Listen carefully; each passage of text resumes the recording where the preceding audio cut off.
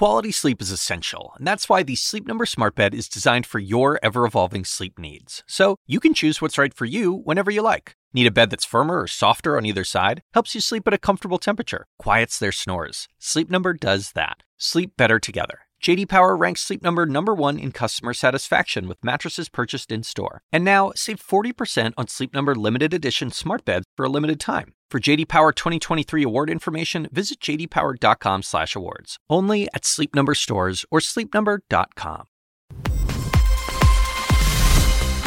Live from London, I'm Isa Suarez, in for Julia Chatterley. This is First Move, and here's your need to know. Casino clampdown. Macao's gambling stocks shed billions as China considers greater oversight. Instagram investigation. Report says Facebook knew the social network was toxic for the teen girls. And ready to blast off. SpaceX set to launch the first flight crewed entirely by non-astronauts. It is Wednesday, so let's make a move.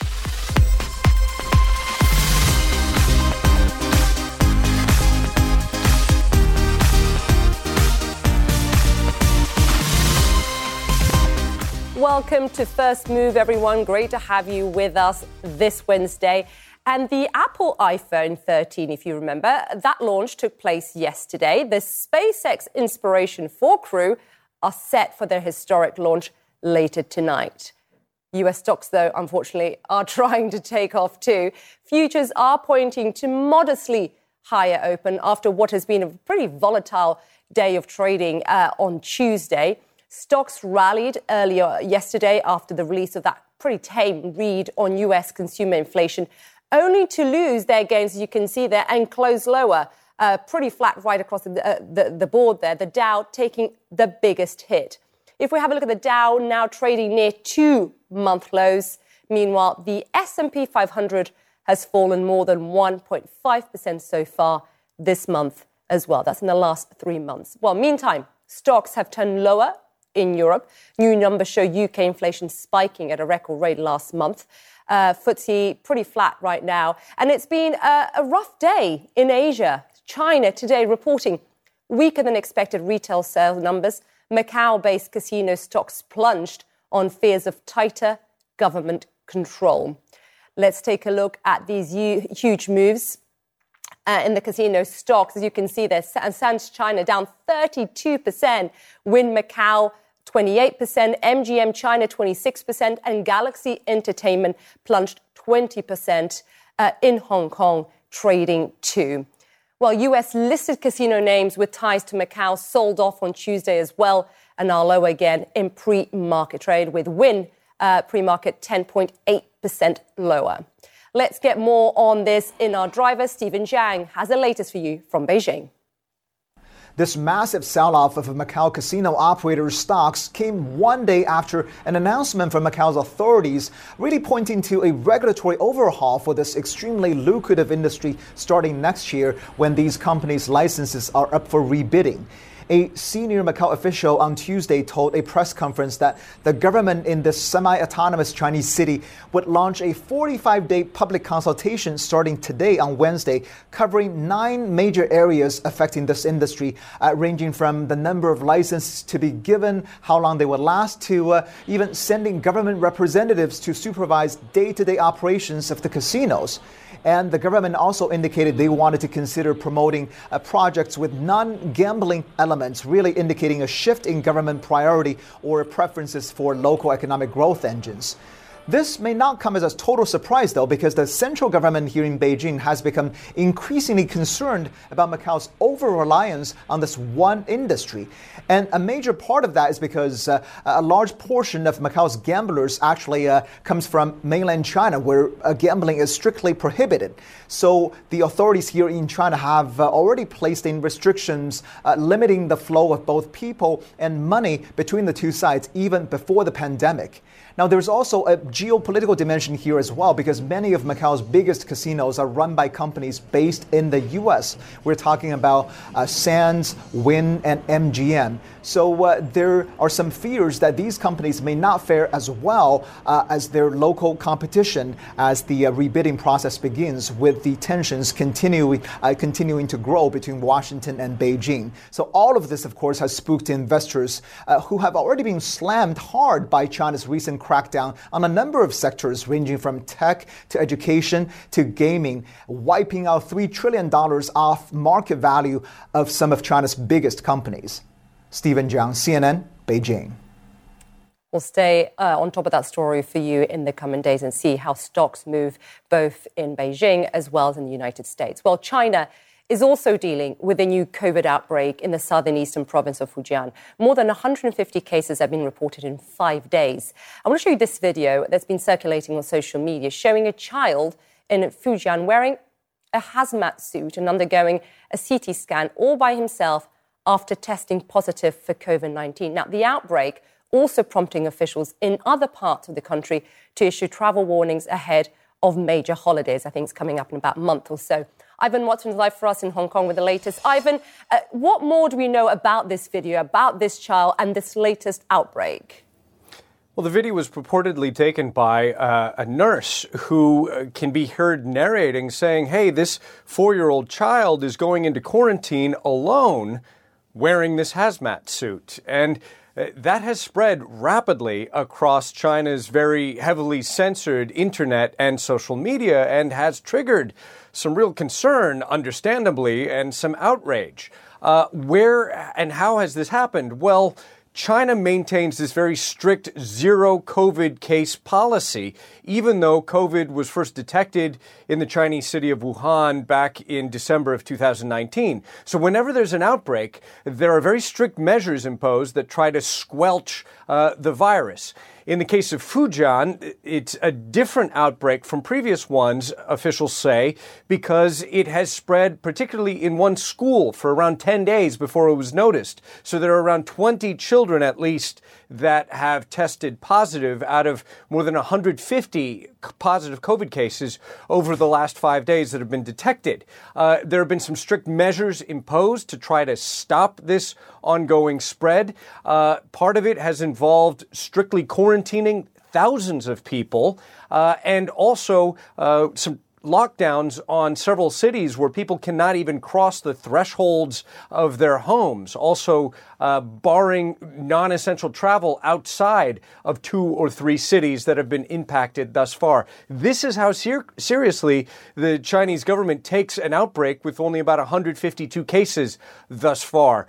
We're already hearing, though, signs that local officials in that city of Fujian, where that video was taken, reversing course on imposing quarantines on children. With a press conference on Wednesday where a local official said, okay, we're going to allow a relative, a close contact, to do the quarantine with children under the age of 14, which will probably make everybody breathe a little easier now. Yeah, and meanwhile, Ivan, we've got busy holiday month next month, Golden Week, and I'm guessing the government will want to try and bring those numbers down before, obviously, the busiest time for travel in China kicks off. Yeah, I mean, that's one concern, too, that you could have tens of millions of people moving around and the fear that particularly this COVID Delta variant could then circulate further. So you do have Chinese officials that are also trying to ramp up vaccination. We've heard some impressive statistics coming from the government, the Ministry of Education saying that 91% of students between the ages of 12 and 17 across the country have received both of their vaccination doses, for example. That's pretty impressive. There is one caveat there. One of China's vaccines for COVID is Sinovac, which has an efficacy rate in the 50 percentile range and could be more vulnerable to something like the Delta variant of COVID, could leave people who are vaccinated potentially more vulnerable. In the case of this one province of Fujian, we're also seeing, as I mentioned before, strict bans on people leaving their home cities, that's one of the measures that they want to take to stop people from getting out and spreading the virus further. Impressive numbers indeed, but a very important context there from Ivan Watson on exactly what that means. Thanks very much, Ivan. Now, let me bring you up to date with the stories making headlines around the world this hour. North and South Korea have conducted rival missile tests just hours apart from each other. Not long ago, Seoul fired a new submarine-launched ballistic missile, becoming only the 7th country in the world to do so. It came less than 3 hours after Pyongyang launched 2 ballistic missiles of its own into the sea. CNN's Paula Hancock has been monitoring all from Seoul, and she joins me now. And Paula, I can only imagine how much this has raised tensions in the region. What more are we learning about this, and in particular the timing of this, Paula? Well, Isa, it's certainly been a busy day on the Korean Peninsula. Let's start with what North Korea did just after 12:30 p.m. local time.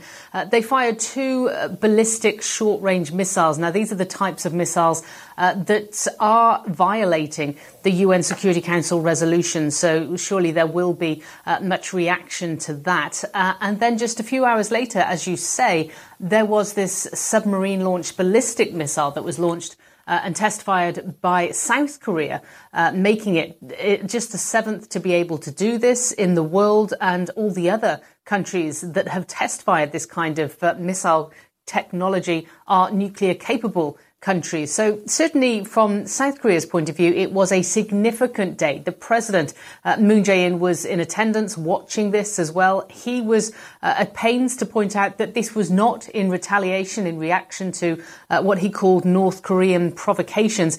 But he did say that improving the missile capabilities would certainly help in the deterrence against North Korea.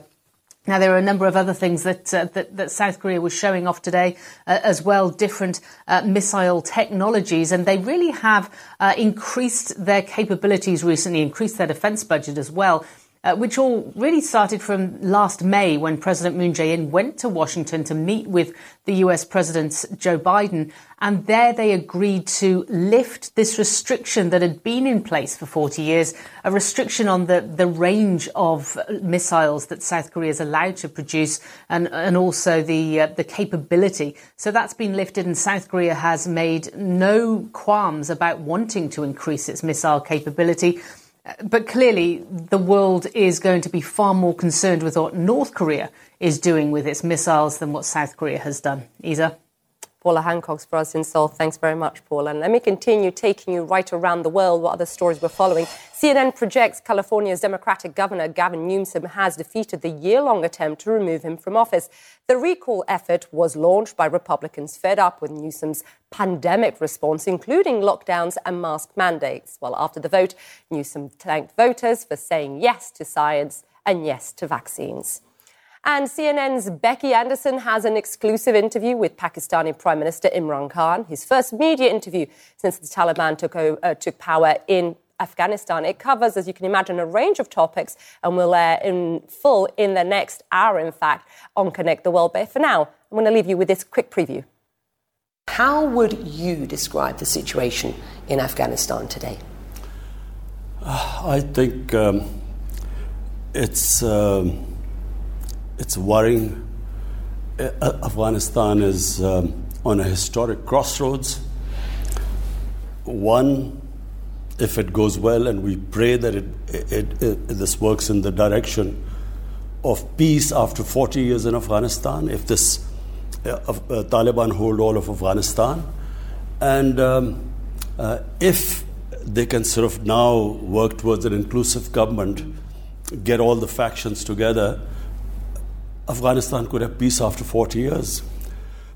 But if it goes wrong, and which is what we are really worried about, it could go to chaos, the biggest humanitarian crisis, a huge refugee problem, unstable Afghanistan, and the reason why the US came in was to fight terrorism or international terrorists.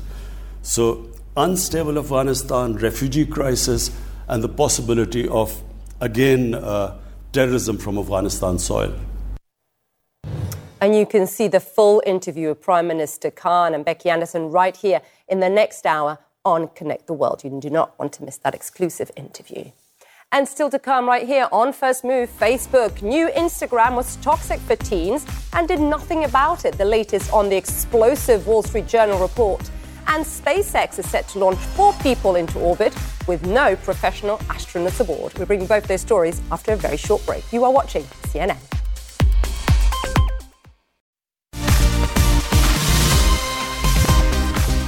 Welcome back to First Move, where it's looking like a mostly higher open for US stocks, as you can see there, after Tuesday's really across-the-board pullback. Green arrows all there as we look at the futures. Of course, we're still waiting a good 12 or so minutes until the opening bell. News that US consumer price inflation moderated last month came, of course, as a relief to investors yesterday. And if that trend continues, well, it could help the Fed really keep interest rates lower for longer. But fresh economic challenges, of course, await investors tomorrow when the US releases its latest look at retail sales. Now, China today reporting that its retail sales rose just 2.5% last month. Economists were looking for a 7% jump, so quite a difference. All this, of course, as the crisis at Chinese property developer Evergrande deepens. We brought you that story yesterday. We'll continue to stay on top of it. Its shares fell again in Hong Kong today amid reports he won't be able to make key loan payments that come due next week. Markets fearing that Evergrande default could have, of course, a wider impact on the Chinese financial system, and that's why we stay on top of the story. Meanwhile, Wall Street Journal says Facebook knew Instagram was harmful to teenagers and did nothing about it. The report cites 3 years of internal research on the app's mental health impact. Anna Stewart joins me now for more. And Anna, what's critical here for our viewers, and many will no doubt will be asking, exactly what did Facebook know and when did they know it? So what we know is Facebook has been conducting these studies for the last 3 years, looking at the impact Instagram has on the mental health of teenagers and young people. And it won't surprise anyone, I think, to know there are some negative implications here. But the extent of it from these studies is perhaps quite shocking. So take a look. The researchers found that Instagram makes 1 in 5 teens feel worse about themselves. Teens who struggle with mental health say the platform makes it worse. And then perhaps most shocking of all, 6% of US teen users trace suicidal thoughts directly to Instagram. And that number over doubles for those in the UK. The research also showed, Issa, that some of these problems are specific to Instagram. It looks at the different platforms. It says TikTok bases a lot on performance, for instance. Snapchat, more a focus on faces and jokey filters. Whereas Instagram is very much linked to body image, to lifestyle, to wealth. And perhaps most shocking of all with this report from the Wall Street Journal isn't just the study itself, but the fact that maybe Facebook didn't do enough about it. They didn't share it. In fact, they look quite evasive. US senators did ask directly for Facebook's internal research just last month in August, and they didn't really give it. And one senator today says we can expect to hear more about this in hearings and legislation. Now, the response from Facebook, they don't deny the research that has been found. They have put out a statement which includes this. Social media isn't inherently good or bad for people. Many find it helpful one day and problematic the next. What seems to matter most is how people use social media and their state of mind when they use it. However, they do say, Issa, they'll be more transparent going forwards when it comes to sharing their research. Yeah, that is a start, but I'm sure, as the senators have pointed out in the United States, this is not the end of this story. Meanwhile, Anna, TikTok, which of course competes fiercely with Instagram and who has also come under fire, I think it's fair to say, said it's taking mental health seriously. What are they doing? Yeah, interesting. They put out a direct statement following this report, going through some of the things they think can help, some of the tools that they are using. And they do point out that sharing personal experiences on social media can be helpful, but it has to be done in a safe way. Some of the tools they are using include publishing well-being guides regarding mental health issues from suicide to eating disorders, and making sure that when people search for specific hashtags like suicide, they are directed to help or they have public service announcements on there. That is something Twitter and Instagram, I have to say, already do. Facebook have also trialed things like removing the like function from posts. The issue is, do any of these tools make any real difference? It is a huge predicament facing social media firms, regulators, parents, and of course, the young users themselves. Issa. Indeed. Anna Stewart there for us. Thanks very much, Anna. And of course, if you or someone you know might be at risk of suicide, there are ways to help. In the United States, you can call the National Suicide Prevention Lifeline. The number is on your screen right now. For support outside of the United States, a worldwide directory of resources, as well as international hotlines provided by the International Association for Suicide Prevention. And of course, you can turn to befrienders worldwide. Now, Apple unveiled its new iPhone range on Tuesday. Upgraded cameras and options, including a huge 1 terabyte of storage, stole the headlines. Apple also showed off a new watch and improved kind of mini iPads. The best of all, the prices stay the same. In fact, some of them actually went up. Joining me is Dan Ives, Managing Director of Equity Research at Wedbush Securities. Dan, great to have you on the show. What did you make of the Apple event yesterday? Were you impressed with these incremental upgrades and new product models? Yeah, we are very impressed, especially when it comes to the chip, the A15. Remember, Apple, they're controlling more and more of their ecosystem because they own the chip. You look at battery technology, and I think the camera, that's really going to be a game changer in terms of cinematic mode and the terabyte. For iPhone Pro Max, that's significant, and that's something many core users have been waiting for. We believe this is sort of the second, third inning of this super cycle playing out, and it's our opinion this is just going to be another growth driver into what I think is going to be a holiday bonanza for Apple. And we'll get into that holiday bonanza, but I was surprised to see that there was, unfortunately, one unwelcome update, Dan. That's the price of the iPhone. I think it's the most expensive model ever. The price I looked, and you can correct me, is $1,599. I mean, will people be flocking to Apple, especially coming out of a pandemic, you think? Well, I think Apple's needed to sort of balance that. If you look, the base model, prices stayed unchanged. They came out with a mini. And then, of course, on the high end, those are much more expensive models, especially on the terabyte one. I think what you're seeing here, and you've seen with iPhone 12 as well, Apple's looking at all different price points. And that's why iPhone 12, because of the pent-up demand, it's been massively successful. Right now, about 25% of users, about 250 million, based on our research, have not upgraded their phone in 3.5 years. And I think that's why this continues to be a super cycle, no doubt, given consumer, in terms of some of the pressures we're seeing from a spending perspective, they'll continue to see a bit of a headwind. But overall, this has really been a super cycle playing out. Really interesting, the number of users who actually not bought, but who, in terms of upgrading. But Dan, look, what do these Apple releases mean for Apple stock? If I can get my producers to bring out the share price. I mean, shares have really outperformed the tech sector. Is it, do you think, sustainable?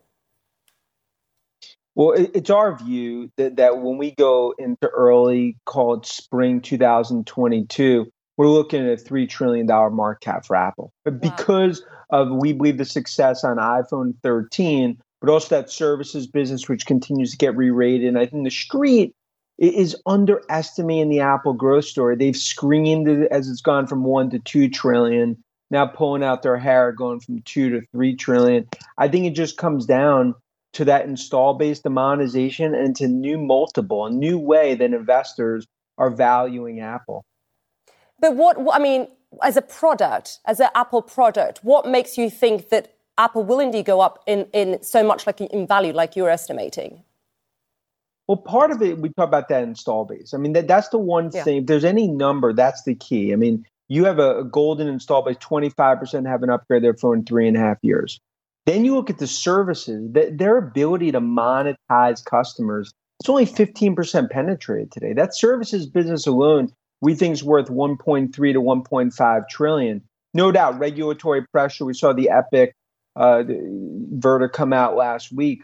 I think you put that all together. This is a stock, multiple continues to go higher. I think numbers go higher, and that's the focus, as we look at Apple, especially going 2022. And very briefly, we've seen a regulatory crackdown on Chinese tech stocks. Do you think this will have any impact on U.S. stocks? I think a little more Teflon-like, and ultimately we've seen a massive rotation from Chinese to U.S. tech stocks. Right now, unless you like jumping off a cliff without a parachute, it's hard to own a Chinese tech stock today, given the crackdown.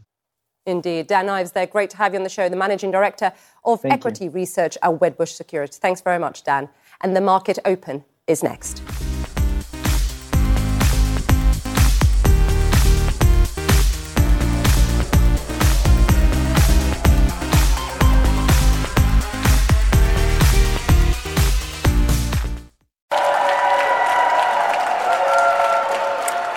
Welcome back to First Move. US stocks, there you go, that's the bell. US stocks are up and running this Wednesday as the opening bell signals a new trading day. We're off to a mostly, well, let's have a look. Higher? No, flat down, as you can see, volatility. Stocks, however, have struggled to gain traction in September so far, but so at this hour, pretty flat. Global investor sentiment took a further hit today from news that COVID lockdowns continue to put pressure in the Chinese economy. All of this, of course, as Beijing continues its historic clampdown, as we mentioned at the top of the show with our Stephen Zhang, clampdown on private businesses. US-based casino firms with licenses in Macao, we put you that's through at the top, that expire next year, are sharply lower for a second day. As you can see, MGM 2%, Wynn also 8%, Las Vegas Sands 5.5%. Now, investors fear that officials in the Chinese territory are considering tighter regulations on that industry, hence why you're seeing those very sudden market moves. Well, later today, SpaceX will launch the world's first space flight entirely crewed by non-astronauts. Among them will be billionaire Jared Isaacman, who is funding a 3-day mission called Inspiration 4. He'll be joined by a cancer survivor, a geologist, and a raffle winner. And they will return to Earth by splashing down off the Florida coast. Rachel Crane joins me from the Kennedy Space Center. And Rachel, this is incredibly exciting. I mean, an all-civilian crew. I know you've been speaking to them. Give us a sense of how perhaps they may be feeling and what we can expect today. Well, I spoke to them yesterday and I asked them, are you nervous? And they said no. They maintained that they had the good kind of butterflies, but they weren't nervous at all. In fact, after I spoke to them, they went for a run around the launch pad that you see over my shoulder here to go run around and look at their beautiful rocket. And that launch pad is 39A. It's the site of where Apollo 11 brought humans to the moon, also the location of many shuttle launches, also where SpaceX restored America's capability of launching humans from American soil to the International Space Station. So the site of many historic launches. And also today, hopefully a new chapter in spaceflight will open with this Inspiration 4 launch of the first all-civilian launch to orbit with no professional astronauts on board. And the tick-tock here isn't really going to start until about 3 hours before that 8:02 launch Eastern time launch window begins. In fact, the crew is still sleeping. They're not expected to wake up till about 1 p.m. today, and 45 minutes before that launch window opens, again at 8:02 Eastern time, that's when that critical go for propellant load pull will take place, and that's when you know it's really full steam ahead. But today is really the culmination of months of preparation for this mission. Now, this crew, they've hiked Mount Rainier together to bond. They've gone through mission simulations, one of which was 30 hours long. And they also did some really cool zero-G flights to acclimate themselves to weightlessness. And I actually had the opportunity to go through that exact same training that Inspiration 4 did on that zero-G flight. Take a look. Oh my goodness. Wow. I'm feeling like an astronaut, that's for sure. Where are we and what are we going to be doing today? Here we are, Newark Airport, and we're going to be going up in zero gravity on G-Force 1, and you're going to get the same experience as people on the ISS have. Zero Gravity Corporation uses a modified Boeing 727 flying in parabolic motion to create multiple spurts of weightlessness. Richard Branson acclimated himself to zero Gs on one before he went into space, as did the crew of Inspiration 4, the first all-civilian flight into orbit. You don't want your first experience in zero gravity to be in space. And it's a very unique feeling, and this gives them the framework to understand it. I'm a little nervous. We all know that flying on a rocket ship is dangerous, but how dangerous are these flights? There's no risk or danger in what we do. We've flown 17,000 passengers over the last 16 years. Not one injury and not one issue. So we have all the same regulations, safety, everything as that United flight does. Whoa! Wow! Woo! Oh, this is amazing! Unlike Jeff Bezos or Richard Branson's flights, this plane isn't on a rocket aimed at space. An airspace of 10 miles by 100 miles is cleared for a G-Force One flight. There's a lot of talk about these suborbital flights democratizing space, but is this experience the closest thing that, a normal person will ever experience? Yeah, the price point, no one would say $7,500 is cheap, but it's accessible. It's a lot less than $28 million. What is the value of the weightlessness experience? Is this just for thrill seekers, or is there real research value to these flights? Right now, I would say half of it is research, and then the other half is consumer facing. We've done things that are literally on the cutting edge for space, testing out how to do 3D printing in microgravity. We've done experiments in how to animate freeze-dried blood. To go out and test things in zero gravity or microgravity in space, prohibitively expensive and not realistic. Oh my God.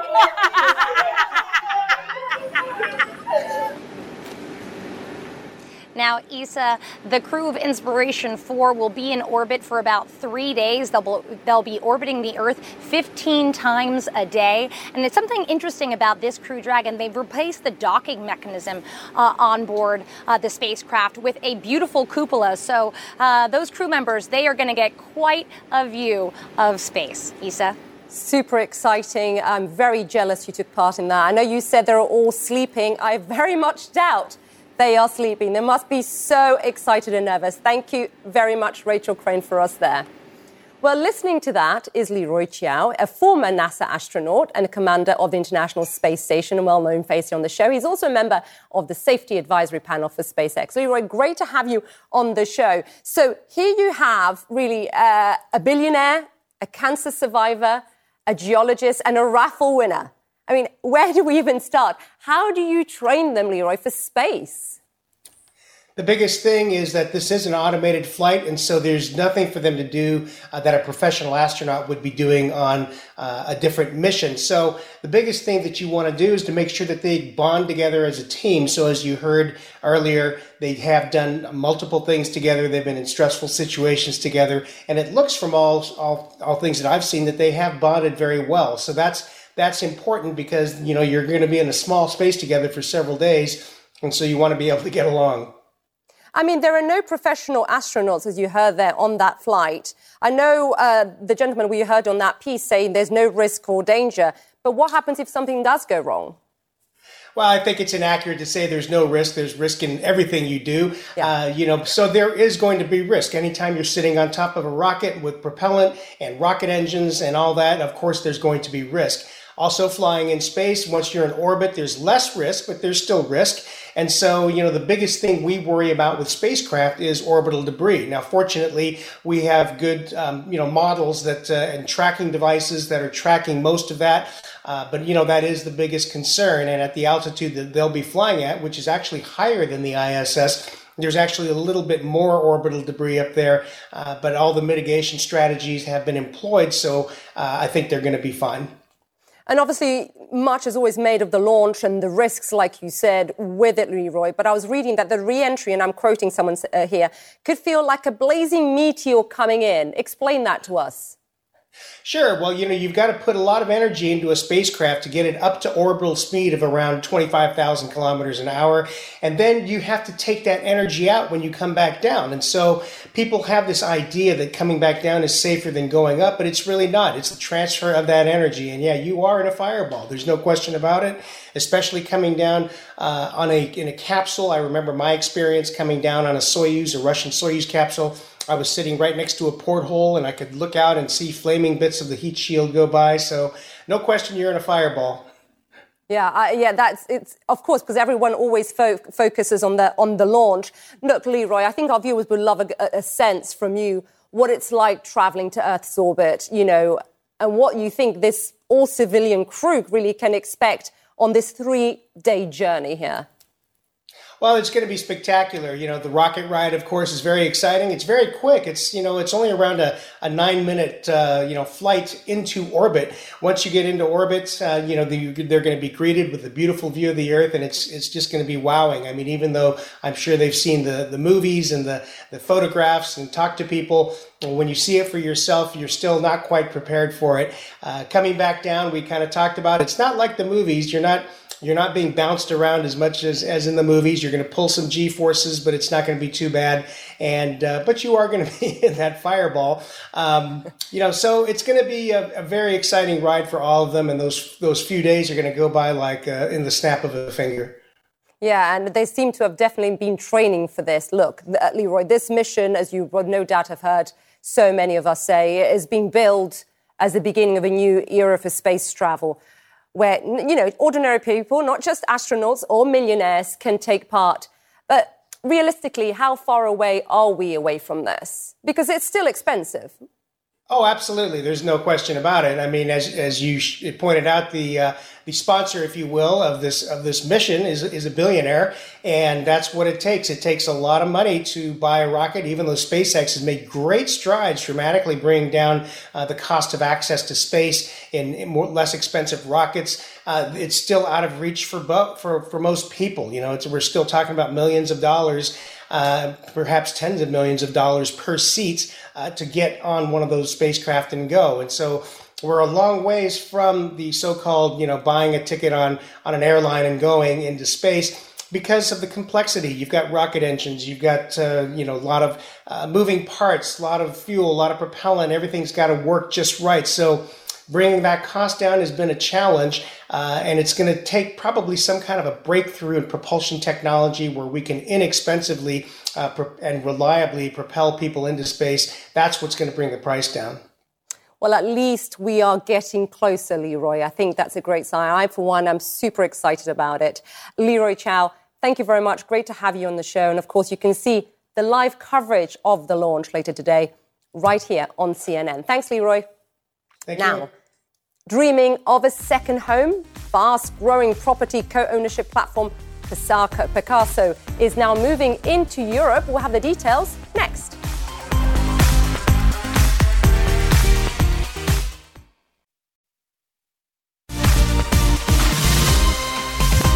Welcome back, everyone. Now, Picasso, a real estate startup that helps people buy and co-own a second home, is raising another $125 million. That puts a value of $1.5 billion on Picasso, which still isn't even 1 year old. The San Francisco-based company now wants, as you can imagine, to expand into Europe. Joining me now, CEO of Picasso, Allison. Austin, great to have you on the show, and congrats, by the way, on raising that last batch of funding. Let's talk about the business, and in particular, your venture into Europe. Explain to our viewers exactly, first of all, where you're looking to go and why. Yeah, absolutely. Well, first off, thank you for having me, Issa. It's great to be here. So Picasso provides a service that empowers people to buy beautiful homes and beautiful second home locations for 1/8 the cost. And we do that through this concept of co-ownership, where a small group of people come together and co-own a home together. And as you mentioned, we're really excited to announce a $125 million Series C that was led by SoftBank. And that capital will empower us to expand into a lot of new markets, starting with Spain, which will be our first European market. Before we talk Spain, then, let me ask you this, because our many viewers, perhaps some of the viewers might not know about the business. You said 1/8. Families can share, obviously, the price, or they can share the home. How many families, though, Austin, on average, share a home, just to get a sense? Yeah, that's exactly right. So the best way to get your mind around this is imagine if you and 4 or 5 of your closest friends or family members decided to own a second home together. That's how Picasso works. We form an LLC, the property is owned in an LLC, and up to 8 families can co-own a home together. Wow. You can buy as little as 1/8 of the home or as much as 4/8 of the home, or 50%. And Picasso manages all the details, everything from bill pay to maintenance to design, as well as scheduling, so that each co-owner has fair and equitable access to the calendar throughout the year. I can imagine our viewers probably screaming at the TV for this moment, saying, OK, that sounds great. But what if you want to sell a home? What if one of the other 7 families damages the house? What happens then, Austin? Yeah, these are some really great questions. So first, if you would like to sell a home, if you're a second homeowner today that owns 100% of your home, but you're like most second homeowners in the sense that you only use it 5 or 6 weeks per year, you can call Picasso and we'll actually buy 50 to 75% of your home to bring in other co-owners that would like to co-own it with you. In terms of the damage question, we handle that as well. If an owner were to do damage to the property, that owner would be responsible for paying for that damage. But the big difference here with home ownership is that when people own property, they're committed to not just the home, but they're committed to the community and the neighborhood. So they treat the home like it's their own because at the end of the day, it is their own. And Austin, you're moving now into Spain. Explain why you've decided to venture into Europe, in particular into Spain. Yeah, so a lot of people aspire to own second homes. About 75% of the families that we survey are interested in owning second homes. But the number one thing that prohibits people from owning a second home is the cost. And this constraint exists all over the world, not just in the United States, but throughout Europe, throughout Mexico, throughout the Caribbean, frankly, throughout many parts of the world. So Picasso goes into markets where people are interested in co-owning homes. We have about 2 million people that visited our website last quarter, and all of those people tell us what they're interested in. And we have a lot of buyers who are interested in Spain because it's a beautiful place that's very desirable as a second home location, and that's where Picasso operates. But, of course, explain to us and really the viewers the challenges, of course, of going, mostly from a US market to now a European market. What are the challenges for you as a business? Yeah, well, as a business, I would say the biggest challenges are exponential growth. We launched this business about 1 year ago on October 1st of 2020, and it's been growing super fast. We've gone from 6 months ago, we were just in a dozen markets to more than 25 destinations today. We've gone from, just 30 people at the beginning of the year to 120 plus people across 20 states. And that sort of growth is a challenge for any business. So ultimately, that's really where we spend our time and energy, is making sure we do what we do well and consistently for our owners every time. But in terms of purchasing real estate across borders, there are a lot of challenges. If you're from the United States, for example, and interested in owning property in Spain, there's a lot that you need to know. You need to have the proper attorneys, the proper real estate professionals. You need to know how transactions work. And one of the big benefits of owning through Picasso is that we handle all those details, making purchasing real estate across borders very easy. Austin Allison, we wish you the very best of luck, the CEO of Picasso. Thanks very much, Austin. And we'll have much more news after the short break.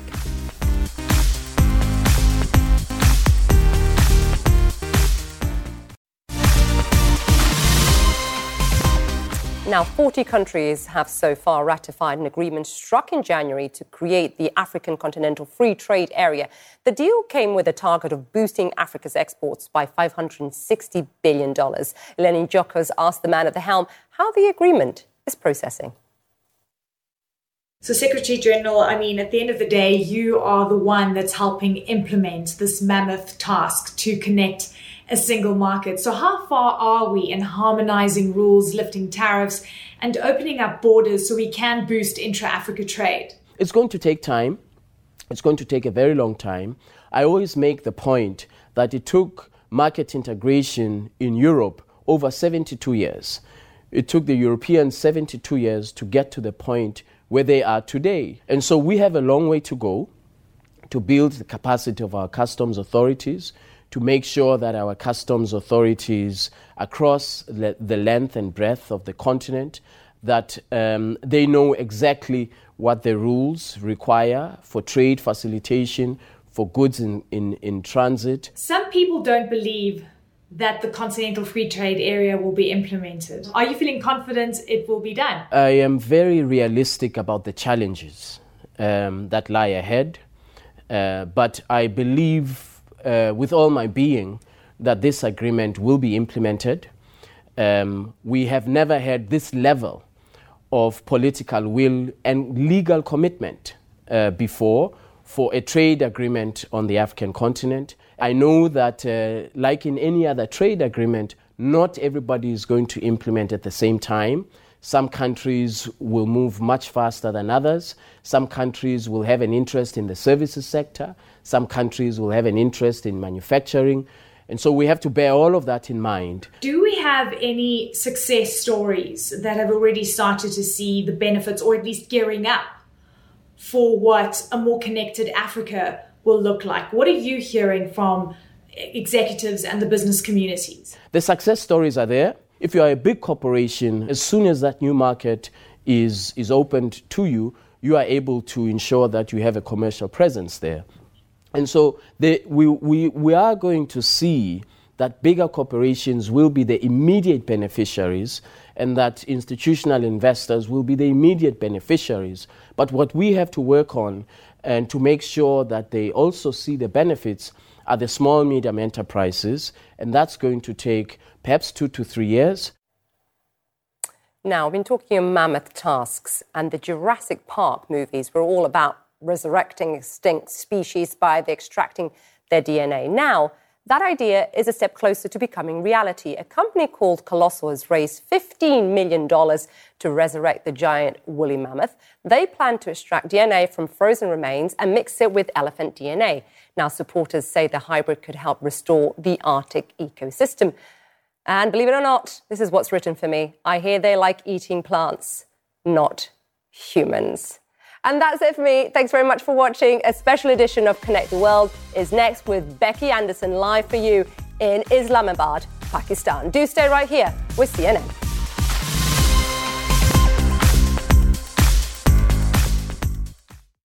When you work next level.